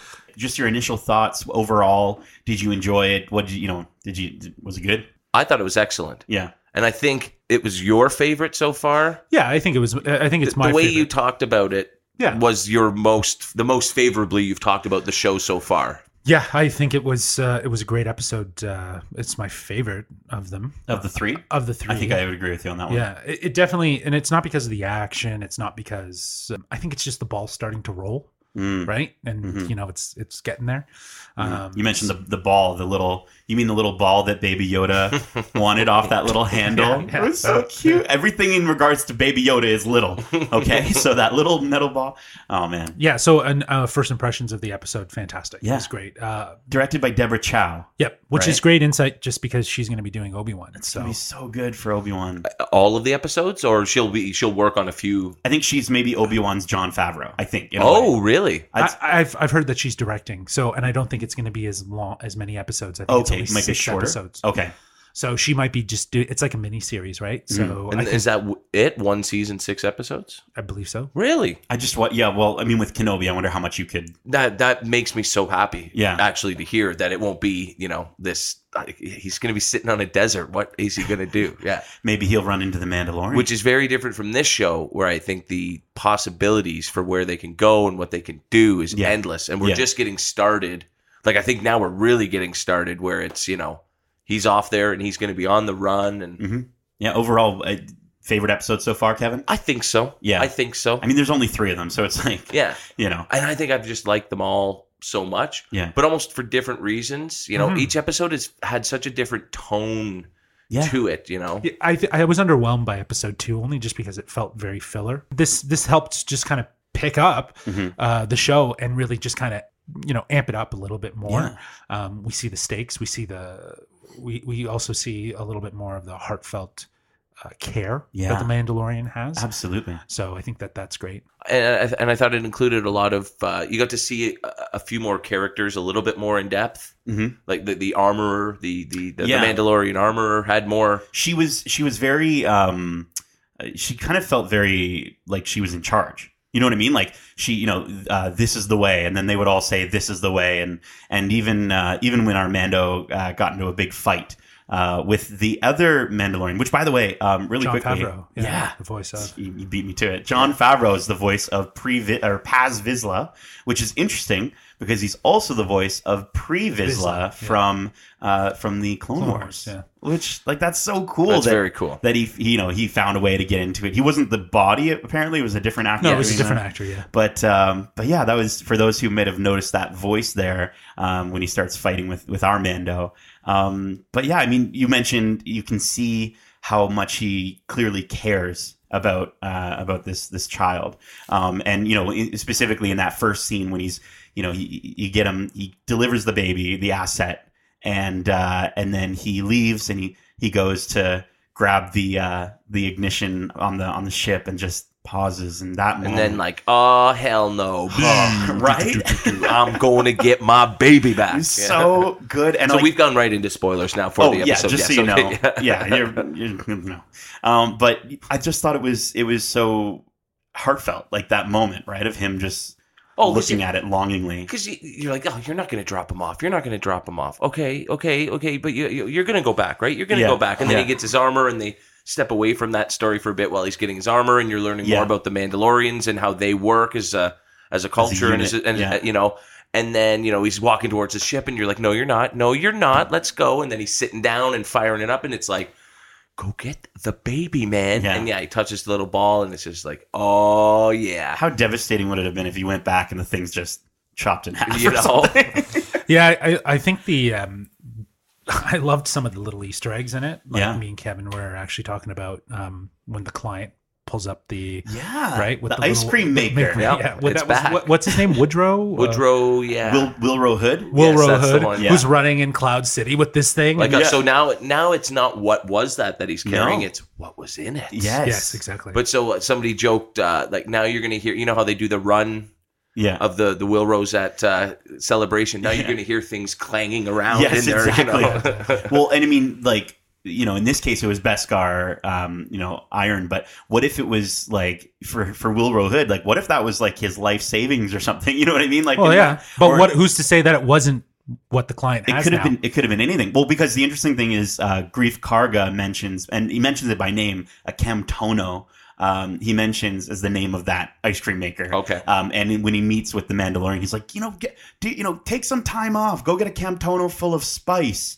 And he specifically says like, he's like, by the time you come out of hyperspace, you'll have forgotten all about it. And it's like, are drugs? Are we talking about drugs I couldn't here? translate what they were talking about there. Okay, nice. Yes, Nice. I it could that. like come out of hyperspace, right? Come down from your high. I was just like, wow, they're going there with drugs, and even when Grief Karga says something about like, I'll take you to the bathhouse or something, the Twi'lek bathhouse. Oh yeah. And That was a very direct insinuation I'm like, of Disney. that. What? Oh, okay. I think the teamwork that you see at Yeah. the end of the episode when all of the camaraderie. when all the Mandalorians come in, Huge it was moment. great. Yeah, it was Well, cool. yeah, that's the end. I thought we were going to save that, but okay, let's jump right in. Well, I just think it was cool to see. Like, I've always understood the Mandalorians to be kind of like very independent. Mm. It was cool to see. Boba definitely was, right? And Yeah. Django Yeah. definitely was on his own. But again, as we've mentioned before, They they're were not posers. Yeah, they're posers. They're not real Mandalorians. So obviously, seeing the tribe, right? This is Yes. the way. Yeah. And seeing them work together, that camaraderie was just incredible to see that. So really cool stuff. Well, yeah, that was the season or episode 3 hook, right? They've Right. all had a hook or a cool moment. Mhm. Oh, it's a Baby Yoda. Oh, Baby Yoda definitely has the Force. And then this, like, Yeah. them all coming in, kicking ass. Not to mention, we got the Baby Yoda gender reveal in this episode, where Dr. Pershing clearly says like 2 times, "He, don't hurt him." True. And yes. so it's like, okay, so we know that this, whatever it is, this child, this Baby Yoda, is male. So that's interesting, to say the least. And then, other interesting things that I noted as well.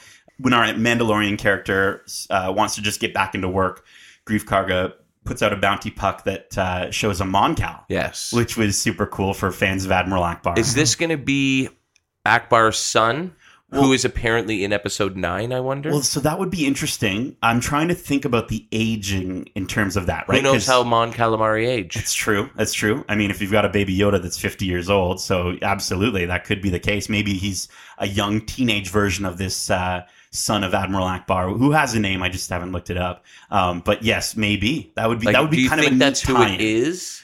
I could see it. I mean, There's a whole race of them. So. right, and they do But all they- look very similar. But they specified that it was an important person's. Yes. It was a diplomat's son. correct. They So- said, Oh, yeah. okay. Yeah. Diplomat. So They said like a royal or something. Yeah.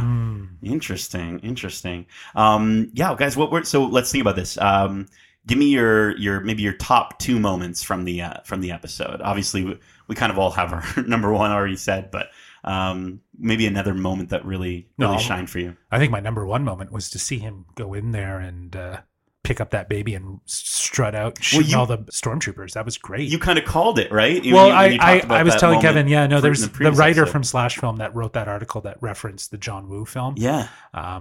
And I was just like, oh, it's happening. It's totally happening. Yeah. I just wanted to see more and like him just running, but like I liked his stealth sort of mode. And then when he gets surrounded, Oh, and he then uses he's like the whistling yeah, birds. the whistling birds to like blast up the Well, see, things. I figured that's how he was going to get out of it at the end. But I like the idea. It's like, okay, somebody's going to go in there and count exactly how many he had. Yeah. Like he received. And then it's like, okay, so he used 4 of them. Yeah. So like, I want them to be so precise with these things, right? Like he has maybe 20 of them. Right. He's down to 16. So they're, because there's going to be a fan out because it'd be there. too easy if he could just. I believe there was only 13 Yes. when I counted. It's like, But you know what? If they're going to be pay attention to Yeah, detail, like absolutely. it shows they are, it'd be cool to keep track of those. Yeah. And I mean, I thought what else was great about that scene, the whole scene, not only him with the baby, but even before getting in there, killing his way through. Because I talked about how he's kind of like a bumbling buffoon in a lot of ways, Right. That and not this time. no, he was very calculated. He was, but doing it. He didn't, I mean, he ended up having to rely on somebody to save him for the 3rd episode in a row, but he was still far more of an assassin with a reputation that deserves a reputation we saw in this one. And I loved the that moment. He's spying on Dr. Cushing. He's using almost like what is that from, like Predator or whatever, the vision that the heat vision. And did you notice though, in that like brief garbled voice that he heard coming from the client, he said he specifically asked us to get it back alive. So there's someone else out there. The client is right. The client of someone else. Yes, exactly. Right. And so it's like, so who is he talking about? Is it Emperor Palpatine? Is it Snoke? Right? Could it be Snoke? I don't think so. I think this is going to be someone completely different. I don't think we've what seen if his it's, character yet. But what's Blue Guy? Blue guy? The blue bad guy that everyone. Oh, Thrawn. Sorry, I thought you were referencing the blue guy from the first episode of this series. I'm like, that's an interesting twist. No. He's like... he's the master. Yeah, he's the mastermind behind all of it. Yeah. I wonder if it's going to be in relation to Giancarlo Esposito's character. That would make sense. Yeah, like, I can see him being the big bad. Because he looks like he's going to have, like, from the trailers, Mhm. there's a scene that they kind of showed where he's with a legion Of of stormtroopers. death troopers. Death The troopers. black stormtroopers, yeah. So I think he's probably going to be the one, and who knows who he's working for. Yeah, yeah. But yeah, I think I'm not really down for the whole, this is somehow connected to the bigger story. Right. I think this is all very focused on a story in the galaxy far, far away, Right. rather than it having this constant thread with everything So else. the threads that are going to carry through to the other parts of the world are going to be, you think they're going to be much smaller. They're not going to be as blatant or as... No, exactly. Would you Yeah. be a little disappointed if Baby Yoda doesn't become like a prominent, important figure in the overall scheme of things? Maybe within the series, but maybe not in the actual Yeah. films. I mean, it's just, you think about episode 9, and episode 9, we just talked about, it's wrapped, it's done. Yeah, but And- I don't and- necessarily mean the films we've already seen, but Right, in films going going forward. forward and Mhm. if we maybe. have stories a couple hundred years, Right. after the Skywalker Teenage saga. Yoda. That's interesting. I did think overall this episode, as we said, it definitely was my favorite. One of my favorite moments, and I think we all agree our favorite moment had to have been the moment at the end. He finally gets the Baby Yoda. He leaves that place after killing all those stormtroopers. The client is nowhere to be seen, and it was like John Wick, Chapter 2, when all those beepers start going off, right? All of it, yeah, right? It was yeah. like I was like, that's all I could think of watching this. I'm like, where is Keanu right now? And He's the Mando. right, he's the Mandalorian, and then the dog is Baby Yoda. But but yeah, like, where's that fan art? But no, I think that moment, and then you start seeing them follow him, and the guns are all pointing just slightly off screen as the camera just stays on him. It was so well shot. And then he gets into that massive battle, and then does that amazing flip into like the truck or whatever, and he tells the droid to drive, and it's like burr, burr, and it's like no, and then he's like okay, and then he starts driving, And then he gets shot anyways. yeah, right. Damn you, Carl Weathers. Carl Weathers does not care about droids. Speaking of, he was my least favorite part of this episode. Yeah, I was gonna say. I thought he was really overacty. Like, But is that especially not in his the charm? Especially in that hologram, like it was like you couldn't have done a couple more takes. In Like that tone it down, Carl. yeah. Tone it down. That hologram gave me vibes of like you're playing the PC game, and that's like the Yeah. message that comes through, or and something. then even right? when he first comes into the bar and it's Mando, and Right. it's, oh. Yeah, but is that a Carl Weathers thing to do? I mean, I haven't seen him in too many things. I don't think he's like super campy as Yeah. Apollo Creed or anything. No? So Okay. I mean, he's over the top and loud and boisterous, Right. but like it was just so like scenery chomping, theatrical. Like it was just, you're on a TV show, not on a stage. You don't need to project quite that way. But I think he had one of the best lines in the episode of just saying like, I'm your only hope. Right. Yes. And I was like, Yes, ooh, that was get awesome. That call back. Oh, yeah. But yeah, that whole moment where they jump out, and then one of them said something. One of the Mandalorians said, or I think he said, go on without us, or move on, or whatever. And then Armando said, and I keep saying Armando because we don't really have a name for him yet, but Din Djarin or whoever he is, Pedro Pascal said, you're going to have to relocate, or you're going to have to move the clan, or something like that. And it's like, okay, so. Because they already established a bit of those rules of like, we can only go out one at a time. Why is it always him? That sort of thing. And so it's like, I'm just trying to understand the secrecy behind it. And I hopefully they'll delve into that a little bit more. Well, it's because of the purge. Right. I guess that's... And they're being hunted. And so they stick together in hiding, you Right. know, to reduce their visibility. I guess, yeah. But I mean, what are they under threat from now? If the that's the Empire's thing. gone, Everyone's kind of in free fall right now. So I'm just trying to think of like, what exactly are they protecting by hiding underground, consistently? But it is interesting, because then does that mean that we've finally gotten away from, I guess, that planet now, and going forward, it's maybe they meet on a completely different planet or in space or something like that, or maybe we just don't see these Mandalorians anymore. We may for the never whole see season. them ever again. Yeah. Or at least this season, Yeah. right? I liked when the client The client. is handing off the payment to Mando. He Yeah. opens it up, he looks at it, and then he looks and he says, "What are you going to do with him?" Mm-hmm. And then he says, "How very interesting." He basically calling him out, like, "Why do you care so much?" Yeah. And this isn't of the It's not guild. normally It's- for yeah, it's what not- it's you not would- normal. Well, and then Yeah. and then the Carl Weathers character says again, like the next scene, like, no, that's not what we do in the guild. We Yeah. don't ask questions. Yeah. We Yeah. get our payment and we walk away. Right, exactly. And I think that. But no, that plays he a wants huge- his little foundling back. He wants to know what Yeah. you're going to do to him. Yeah, And- I think he also just feels it shows that his unrest with handing over, a child. this child. the doctor character. Yes. Do we think he might end up being like maybe a good guy? Dr. going- Pershing? Like could see that. He was very like, he said like, I didn't want to hurt it. I don't want to hurt it. Right.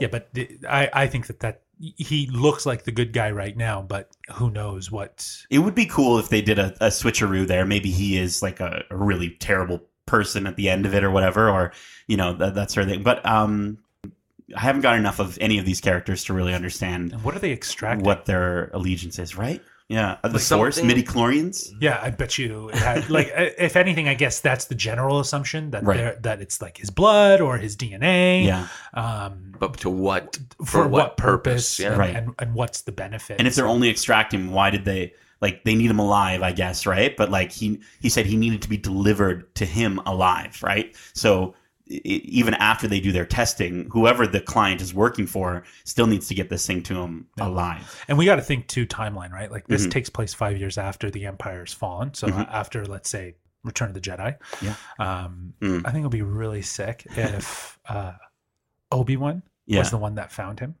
and saved him. Whoa. But no, because it's on the Mandalorian's planet that he gets discovered, right? Is it? Like, we're going to keep getting flashbacks. But but is it though? yeah, because it's during the purge. No, but you have to remember though, because she said, "Have you ever taken your helmet off?"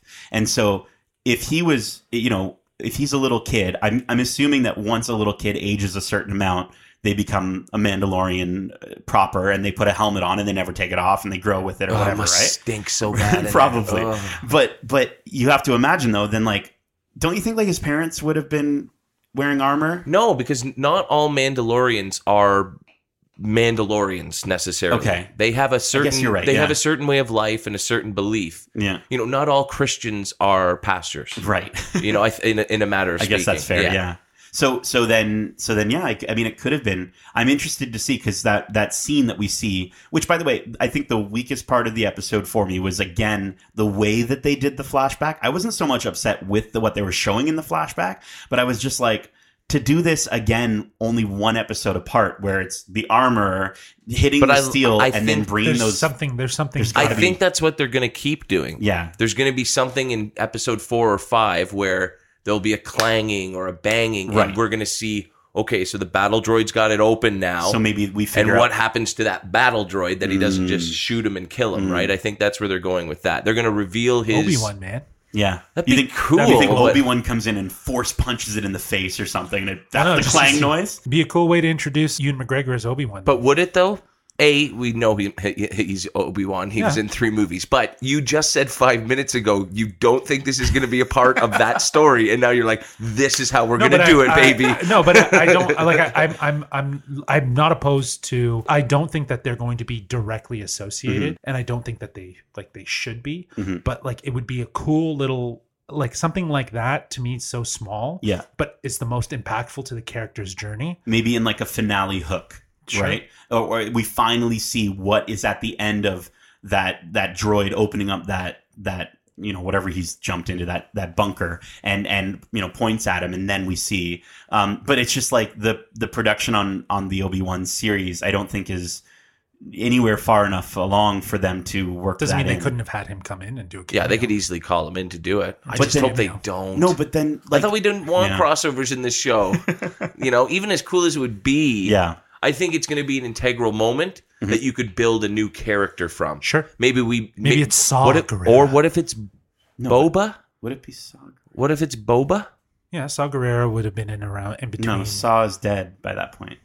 Saw died before episode 4. Yeah, but this scene is taking place before, This like is somewhere taking place between between episode 2 and 4. I'm not sure when the purge takes place. Yeah. No. Oh, you're saying that flashback is taken. Yes. Okay, that makes sense. Yeah, it could. Maybe. We'll What have if it's Boba? Well, That's how you can have Boba in the show without having to resurrect him from the Sarlacc pit. that would be kind You of show cool. him in the flashback. Would he be old? No, he'd still be. He'd still be young. He'd be the 'Cause kid. he- What if it's Django? No, but then that would have to take place before episode 2 where he Yeah. dies. Okay, so the Fets are out. Yeah. I'm taking the Fets out of this. Well, anyways, overall, I think we can all admit favorite episode. I think if maybe we're going to give it a final score here. I would say I would give it. Let's see here. What did I give I did 8.5. I'll give this one 9 ice cream makers out of 10. I will give this one a solid 8.9 ice cream makers out of 10. I'm waiting for that big, massive episode to get into the 9s. I Okay. think. Yeah. All right. Yeah, I'll give it an 8. 8 Yeah. ice cream makers. 8 ice creams. Ice cream sandwiches. Very cool. This is such a unanimously well-received show by all Star Wars fans. Yeah. And yet it's like, what a clunky review we've just given it. We're all over the map. We don't know what to talk about first. We don't know what to... As I was saying in one of our other podcasts, it's I'm trying to navigate my way of understanding and talking about Star Wars as a show and not so much as a movie with those beginning, middle, end. Even though there components. have been plenty of Star Wars shows already. For sure. But not in a live action. Not in a live for- action capacity. Not designed for adults and, Yes. And like not with older this- fans to Exactly. enjoy. And not with this kind of audience, I Yes. think. right? Exactly. Everyone's talking about this Yes, show. exactly. And positively. Yeah. Man, the negatives are hard to find, Mm-hmm. But and we're going to finally get Gina Carrera in the next episode, I think. Not that I've watched the next Told you. up, but Yeah. Yeah. what? Told you we wouldn't be seeing her until after the third episode. 3. Okay. Yeah. Cool. Well, guys, that is it for our Mando in Review Watch Club episode 3. The sin. What was the sin? I think leaving him behind. You think leaving behind Or- or revealing themselves? Like that's a sin against the Mandalorian. Maybe way. or maybe he sinned in screwing over the guild, in going back and stealing. I like That's probably what it is. Screwing over the guild. Cool. Well, hopefully we'll never screw over the guild. I don't know. I was trying to find a transition. Guys, that's it. Hope you enjoyed this week's episode. And if you did, make sure to subscribe to us wherever you like to listen to podcasts. We are Geekcentric, and you can be too, which means that you can check us out on youtube.com/geekcentric, follow us on Twitter at geekcentricyt, and follow us on Instagram at We Are Geekcentric. And if you guys want to write in with any of your thoughts on The Mandalorian so far, we'd love to hear it as part of Watch Club. Hear what you think about, Baby Yoda and whether you'd want to buy 50 replica Baby Yoda dolls that we all want. Well, where can they actually do that? They can reach us at wearegeekcentric@gmail.com. I'm not repeating it. No, That's again. wearegeekcentric@gmail.com. Thank you, Kevin. There This you is go. the way. Justin, Kevin, thank you so much for joining me for today's marketing-filled episode. And as we say, love ya. Get home safe. Peace. This is the way. This is the way.